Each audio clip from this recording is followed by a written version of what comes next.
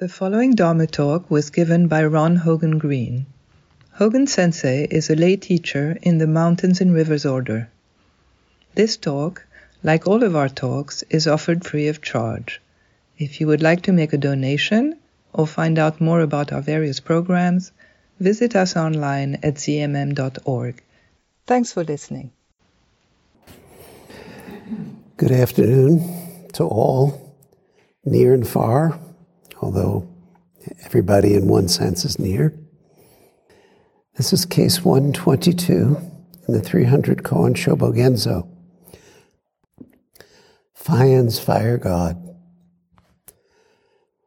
Fayan was once studying in the community of Fayan. One day Fayan said, "How long have you been with us?" Fayan said, "I've been in your community for 3 years." Fayan said, "You're a junior person in the monastery. How come you never ask questions?" Fayan said, "I don't want to mislead you. I must confess that when I was with Master Yuzao, I attained the peaceful bliss." Fayan said, "By what words did you enter that place?" Fayan replied, "When I asked Master Yaozu, what is the self of the practitioner?" Fayan said, "Good words, but I'm afraid you didn't understand them." Fayan said, "The fire god belongs to the fire.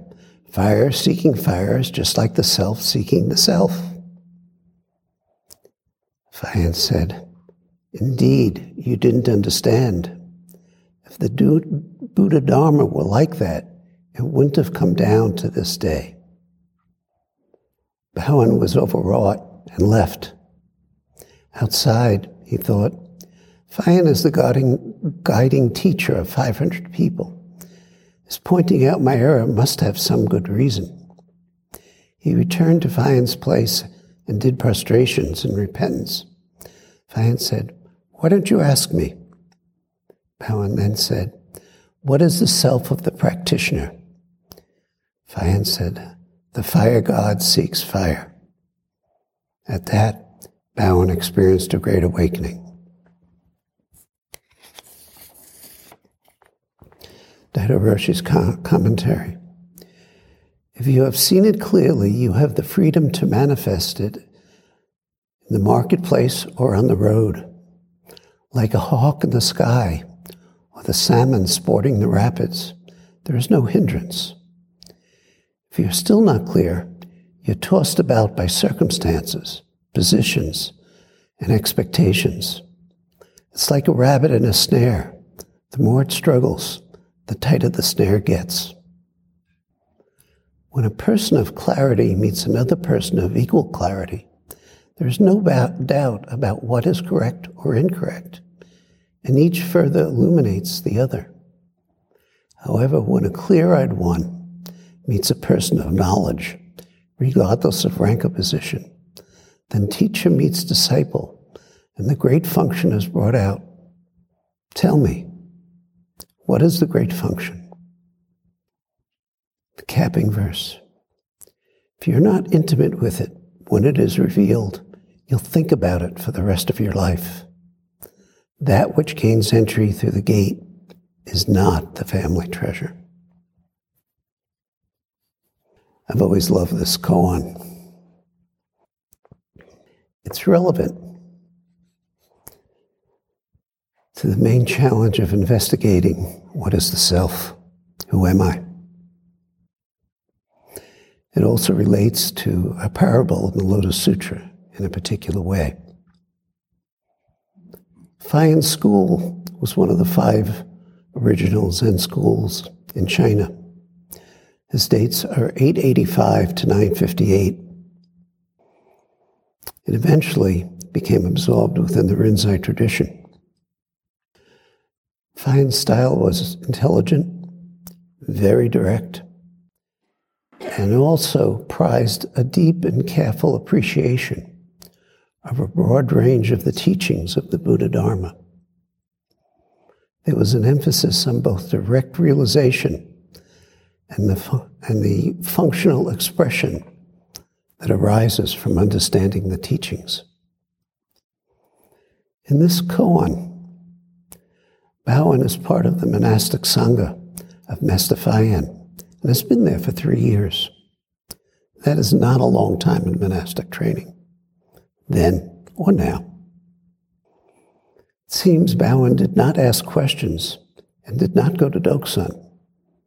And this already is revealing. And that sometimes happens. Students come into residency, practitioners practice, and they don't participate in mandos. They don't ask questions. They don't come up for Dharma encounter. Maybe they go to Daisen because you kind of have to. But are they on their edge? Are they being extended? And you can do all those things and not be on the edge. So what's up with Fayan? Master Fayan stirs the pot. His job is to see what the student's understanding is, where the student is, what the student is practicing. Where are they in the realization of the Buddha Dharma? Who are they? The same question in a different way that Fayan asks. Who am I? So Fayan asks, you're a junior person in the monastery. How come you never ask questions? And Fayan says, I don't want to mislead you. I must confess. When I was with Master Yazu, I attained the peaceful bliss. Peaceful bliss. Isn't that nice? And practitioners come here with what they come here with, and it's easy to rest on that. And I've seen that happen. They come here firm in their knowledge of the Dharma, firm in their realization, whatever that may be, an idea, maybe some depth, who knows, but not moving from that. So peaceful bliss. You know, in sesshin, many times you may feel at peace after sesshin. Sometimes very peaceful. Perhaps it lasts, if you're a home dweller, until you get home and your significant other or some person says something to you and you react and it's gone. Perhaps it lasts a while. Is peaceful bliss realization? Is it a mind state? It certainly can come forth out of our zazen. We're warned not to sit or not to stop in peaceful bliss because that arises. Sometimes if a person has experienced a lot of suffering in their life and they come and their mind is always preoccupied with that, and we come and we sit and some stillness appears, that may be the first time that there's a modicum of peace in their life. Sometimes they think that's great enlightenment, but that's another problem. Is peaceful bliss what our practice is about? Does Fayan reside in deep tranquility? Or what about when not feeling peaceful? No matter how much peaceful bliss you may have at any given time, is that a permanent mind state? Have you ever had a mind state that never changed to another mind state? A feeling that never changed to another feeling? I've met a number of practitioners who dwell primarily in the realm of heavenly beings, the Deva realm. It's subtle but pervasive. And in a way, it's amazing that a person who is rooted in that realm practices. I have a close relative who is in trouble. And when I ask them, how are they doing? They say, it's all good, it's all under control. Everything is fine. And I can tell you from intimate knowledge, everything is not fine. And at some level, they know everything is not fine. But the accustomed way of looking at their life is control, and everything is fine.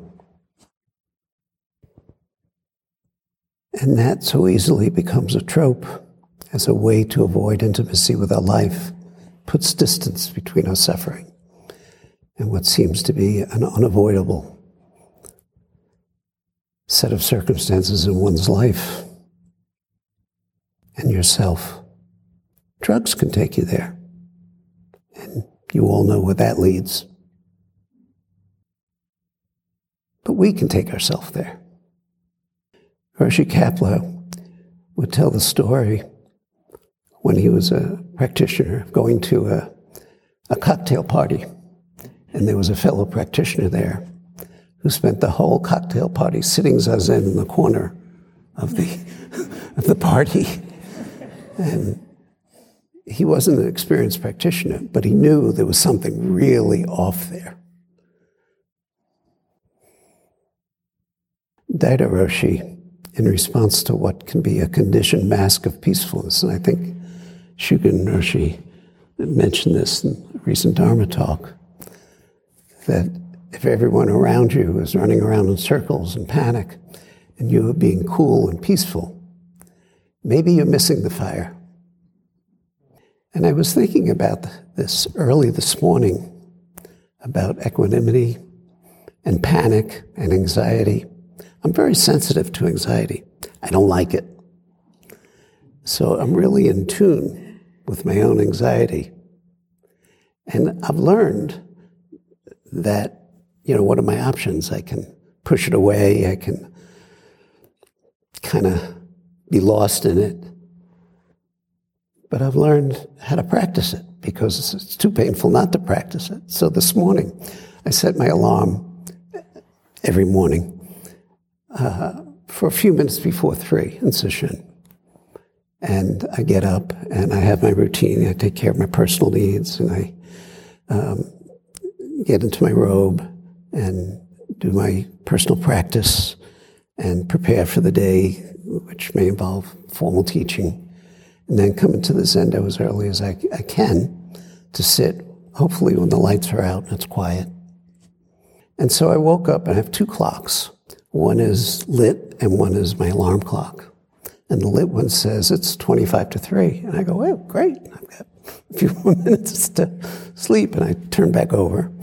And when I wake up, I look at the clock and it's about close to 10 after 4. And I'm in a panic and I look at my alarm clock and it's a few minutes before 3. And then I realized that alarm clock had stopped. And I'd missed wake up. And I need to be ready to do Canton in about 5 minutes. And I panicked. The number of scenarios went through my head, and none of them are good. I took a few deep breaths, and I'm still very anxious. And I run into my robe, I brush my teeth, and then I realize I have enough time, just enough time.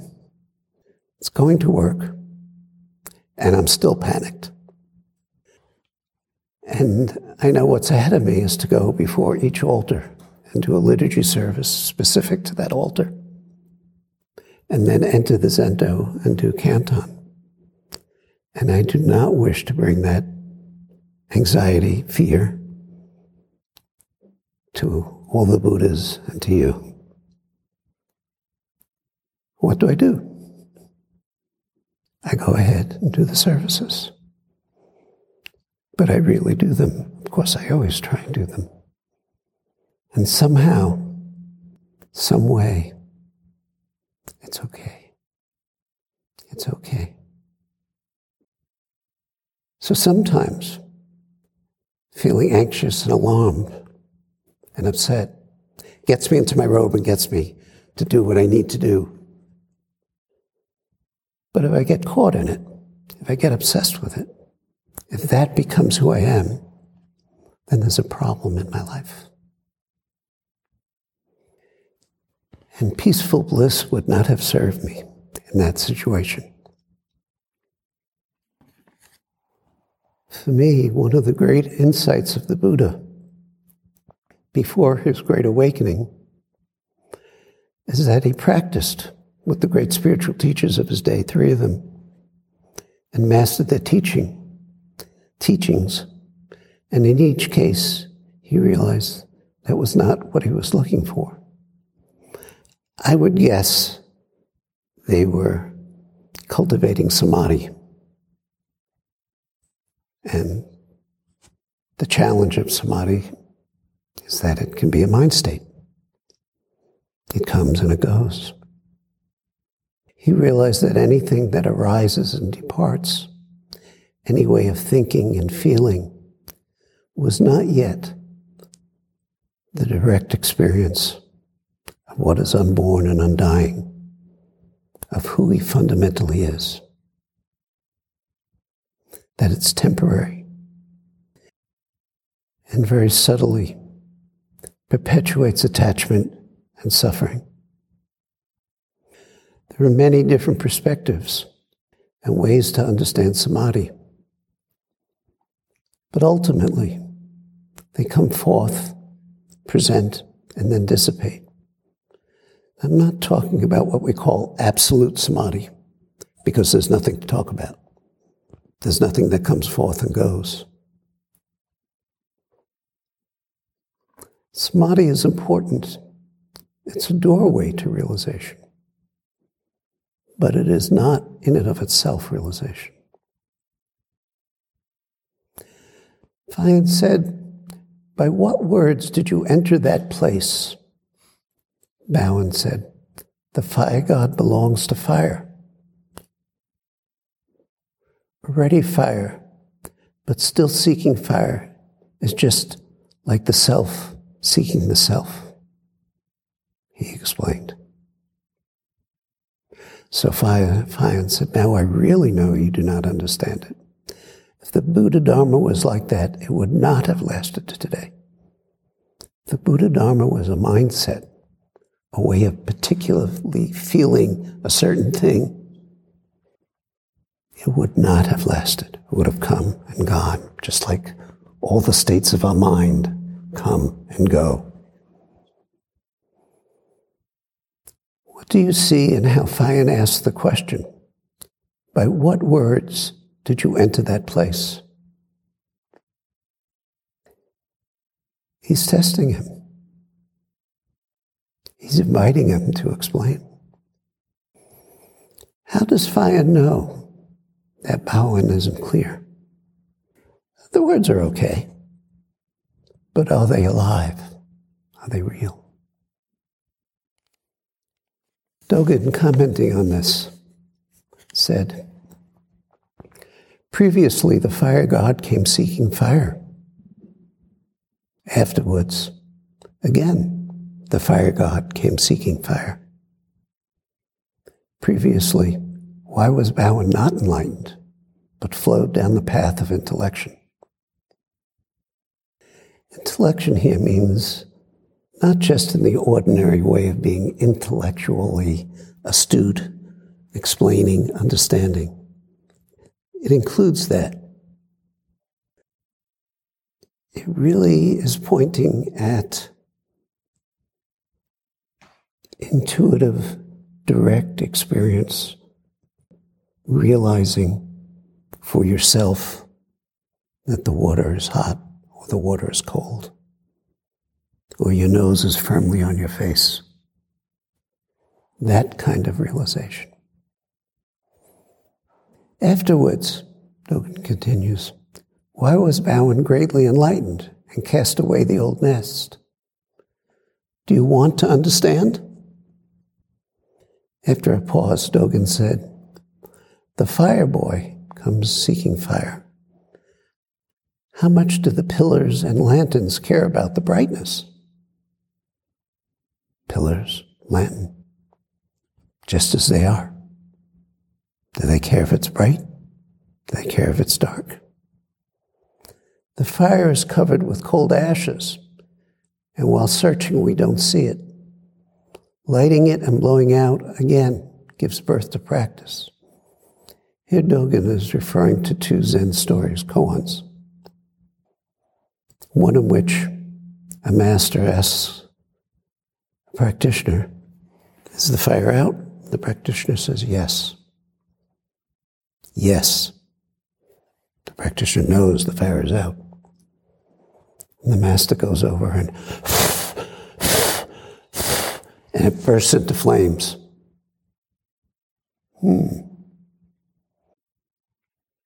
Lighting it and blowing out again gives birth to practice, refers to a story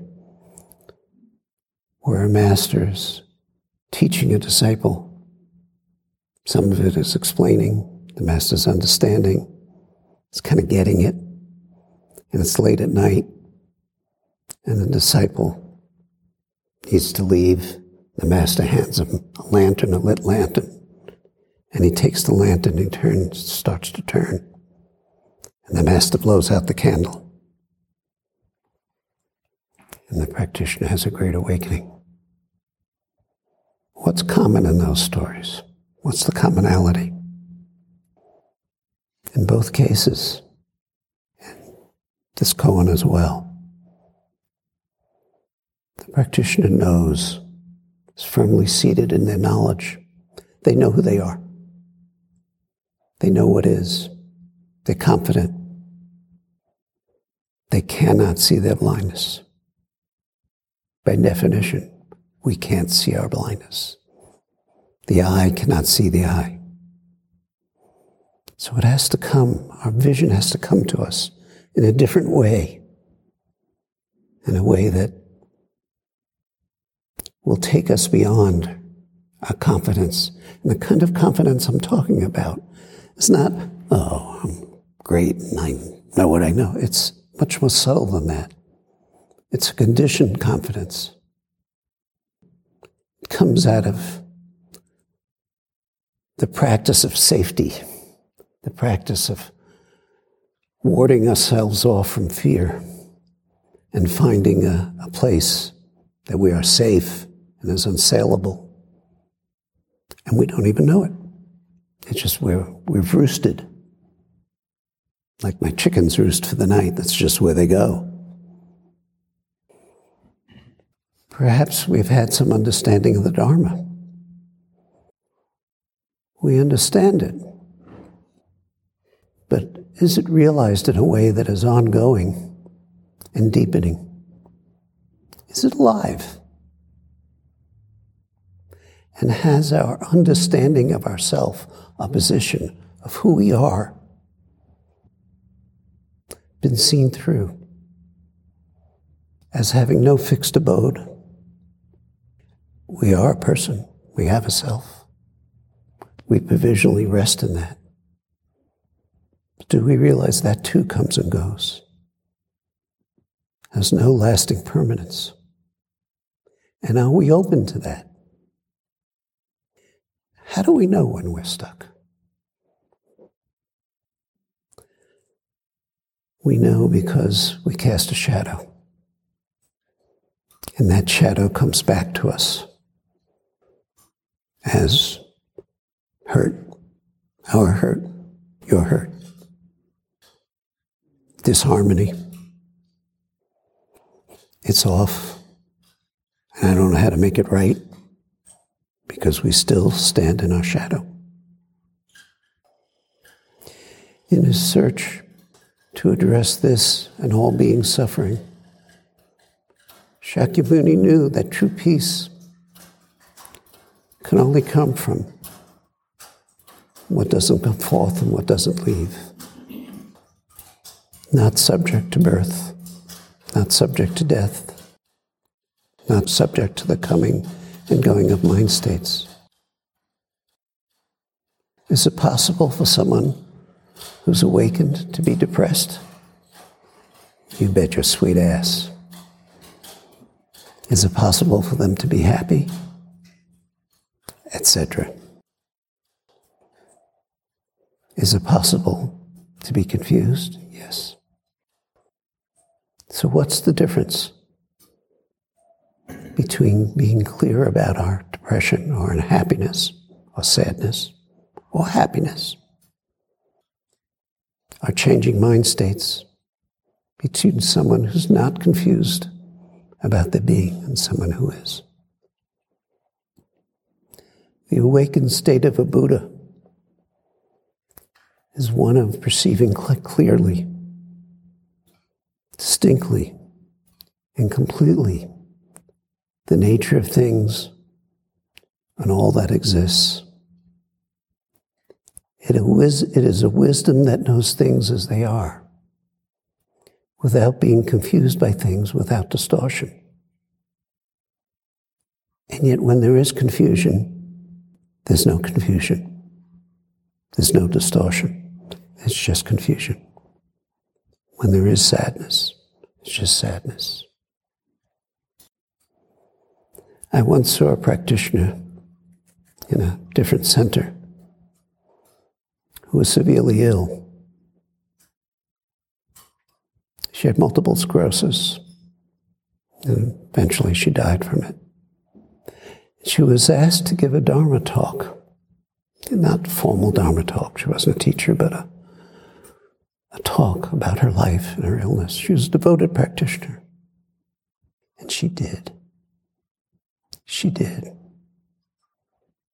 She got up into her seat and she burst into tears.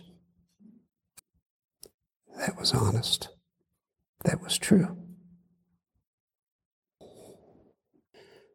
So Fayan exclaimed, "Now I really know you do not understand. If the Buddha Dharma was like that, it would not have lasted till today." Fayan was overwrought and left. So he's outside the monastery. And he says, "I think I'm missing something." Now, he was in his own mind very clear. He had a clarity that came from his previous experience. But he says to himself, the guiding teacher of 500 people, he's pointing at something. There must be something I'm missing. In the Lotus Sutra is a story you're probably familiar with, where the Buddha is describing that his teachings up to now have been skillful means. There's more. There's more to it. And he's going to teach it. And in the audience are a large number of arhats, accomplished beings, people who've accomplished themselves. There is no more, by definition, to accomplish. They've accomplished themselves. And so they're there, confident in their accomplishment. Think about it. Think if you were that, there, and you had practiced as intensively as you can for your own awakening, and had awoken, and were clear and confident in that. You knew that you knew. And a teacher comes along and says, there's more. Much more. But you're firm and clear in what you know. No problem here. So in response to please explain. In the sutra, 5,000 members of the audience get up and walk out. They got it. There's nothing more. The Buddha, though, goes on. He explains that Buddhas appear in the world for one reason. One reason. to lead us to Buddhahood, to lead us to realization. In the past, he had taught different paths.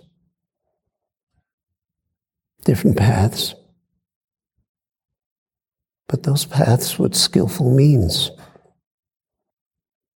In fact, he said, there's only one path. The path to Buddhahood.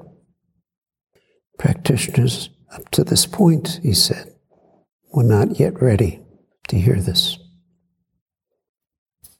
Are we not yet ready to hear the Buddha Dharma?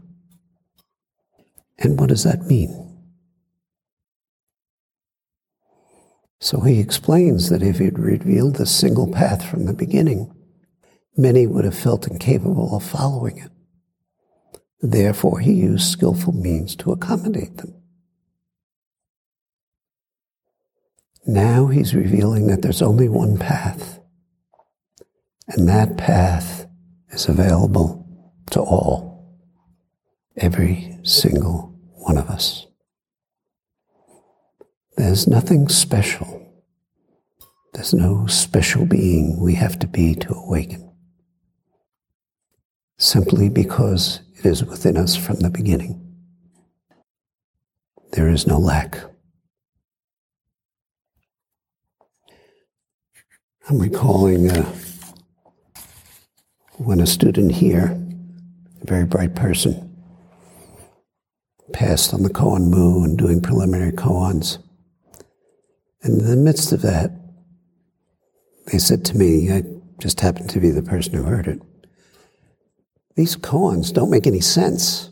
They're stupid. They don't make any sense.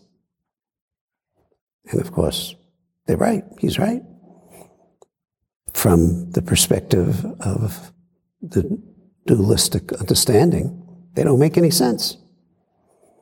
That's the whole point of awakening. Awakening from what? Awakening from the delusion that you and I are apart, that we're separate beings. That has a truth, of course, but it's provisional. We are not apart. We are not separate beings. And he left. He left residency. He was so smart, it didn't fit into his reference system. I remember Ram Dass. People know who Ram Dass was. He was kind of a spiritual guru of the 70s and 80s and continued on to teach. Where he related, he was reading to a large audience, affirming faith and mind. And I heard this story when I was a relatively new practitioner. It made a deep impression on me. And as he's reading it and going line by line, people in the audience start falling asleep. And he's looking and he's amazed and he keeps going. And he said, by the end of my reading of it, the whole audience was asleep. They couldn't or wouldn't hear it. That story just struck me. Pay attention, Ron. Pay attention to what my mind is doing. Am I falling asleep? When we receive the Buddha's teaching and we cannot and will not accept it and honor it, that should be a signal to us that we're missing something. And I think this has to happen along the path, because along the path, we receive plenty of teachings that we just don't relate to. Our karma is such that there is no relationship. So when I think back to rebirth and karma, I had no understanding of that, no relationship with it, and no interest in it. And as for rebirth, forget about that. Here I am, this life, I'm born, I'm dying, that's it. And as I continued to practice, someplace along the way I asked myself, how did a Jewish boy from Brooklyn, who was a real jerk, end up in a monastery? with the intent to devote their life to the well-being of all. Does that come from one lifetime? It just made no sense that it could come from one lifetime. And many other such stories. But I wasn't ready earlier. I couldn't accept it. I couldn't honor it. And does that mean that everything in the Buddha Dharma should just be accepted without question? Just the opposite. Question it. Study it. Look at it. I have a personal saying, I don't know if I originated it, it just sticks with me. Yesterday's enlightenment is today's delusion. That whatever was clear to me yesterday, now it's past, and I'm attached to it, and I know it. So now it becomes today's delusion. As my teacher once said to me, and says to me every time I put this Raksu on, when the Dharma fills your body and mind, you realize something is missing. The other part of that, which doesn't have room, but I got it, is when the Dharma doesn't fill your body and mind, you think your understanding is complete. In a way, we can look at our entire journey of questioning. What is the self? Who am I? As an exploration of what I am, what am I missing? Because I know I'm missing something. Do I have faith in the teachings of the Buddha Dharma? Then I know I'm missing something. Because I don't understand. I don't understand. In the way I know I don't understand. In this place, it's not I understand or I don't understand. But in this place, it hurts. It deeply hurts. It's suffering. Not that it just hurts. It's suffering. Yours and mine. So over and over again, I think I know something. Do I? Dogen says, the seed of the Buddhas arises from conditions. You understand? The seed of the Buddhas, the teachings, the availability of it, arises from causes and conditions. The Buddha Dharma arises from the outset. It's always present. It's implicit. It's not always present. It is the present. When you encounter good conditions, do not stumble, but just practice. Within practice, there's both subduing and surrender. Subduing. We know what is within us that we need to let go of, not go to. Subdue in that sense. Sometimes in a very strong sense. If it causes enough pain. Within practice, there's both subduing and surrender. Staying here at Zen Mountain Monastery, he said, he didn't say that. He said staying here at Koshoji, the monastery he was in. But you get the idea. Do not stumble, but just wholeheartedly engage the way. Within wholehearted engaging of the way, there is both practice and effort. With one morning of thoroughness, 10,000 dharmas become complete. If you are not yet thorough, 10,000 dharmas stumble. So Fayan was overwrought, and he left, and he was outside. He said, I'm missing something. There must be something I'm missing. And he comes back. He returns to Fayan's place and did prostrations and repentance. Fayan said, why don't you ask me? Fayan said, what is the self of the practitioner? What am I missing? What am I missing? hand said, "The fire god seeks fire." And Bowen experienced a great awakening. Consider this. He took himself back. He saw within himself something that was missing. He didn't know what that was.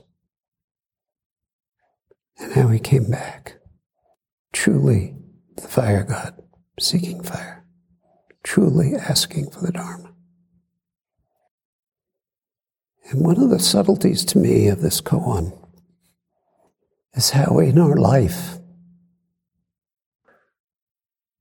when we encounter ourselves in a way that causes disharmony and refuse to see it or acknowledge it beyond our anger or fear.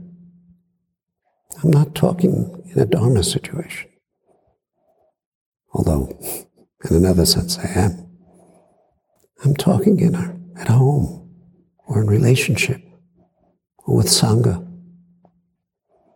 We find ourselves arguing or feeling anger and resentment. What are we missing in ourselves? What's going on in ourselves? Will we return? And returning can mean many different things, situational dependent. Will we see that there's something askew in our understanding of our fixed self, in our position, in our place, in our pride, in our arrogance, in our hiding? This is no simple thing.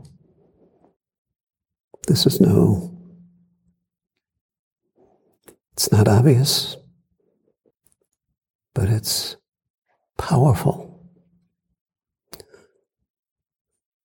The deepest essence of Dharma realization is hidden from us. It's like a seed in the ground that sprouts. It's in the dark. We're in the dark. And it grows out into the light. Enlightenment. That's how this practice works. We can't know it directly. And so part of this practice is to have a bottomless faith in this practice, in ourselves, and by extension, in our teachers, in the Buddha, in the Dharma, and in each other. Because we are the mirrors for each other. We show each other where we're not willing to go. The commentary. If you have seen it clearly, you have the freedom to manifest it in the marketplace or on the road, like a hawk in the sky or a salmon sporting the rapids. There is no hindrance. If you're still not clear, you are tossed about by circumstances, positions, expectations. It's like a rabbit in a snare. The more it struggles, the tighter the snare gets. This is just how it is when we're lost in our clear sense of self. Firmly fixed, not responding to circumstances, and blind. We all know this pain. This is practice. We also know that as we deepen and open to the sun, our life, the sky, becomes very different. It's difficult to speak of, but our life becomes very different. When a person of clarity meets another person of equal clarity, there is no doubt about what is correct or incorrect, and each further illuminates the other. However, when a clear-eyed one meets a person of knowledge, regardless of rank and position, then teacher meets disciple, and the great function is brought out. Tell me, what is the great function? Do you see Bowen's function? I'm not speaking of his opening, but of the thought, is the guiding teacher of 500 people, is pointing out my error, must have some good reason. Do I give permission when my lover points out my error to come back and be open to that possibility? Or when you point out my error, it's trusting something, as I say, that's very difficult to speak of, and yet is so powerful. We can't measure the power. So Daido concludes, if you're not intimate with it, when it is revealed, you'll think about it for the rest of your life. And you will. That which gains entry through the gate is not the family treasure. It doesn't come in through the front gate. We have to look. We have to be willing to face ourselves. Look here, deeply, unceasingly. Not once and not twice. This is our life. This is our opportunity. It doesn't matter how old or young you are. Every one of us possesses, is our essential nature. Every one of us can, in their own karmic and individual manner, realize that, manifest that, live a life that reflects that life of true generosity and compassion. And every one of us has the opportunity to see our errors, the places where we're not clear. And so we go. And so we go.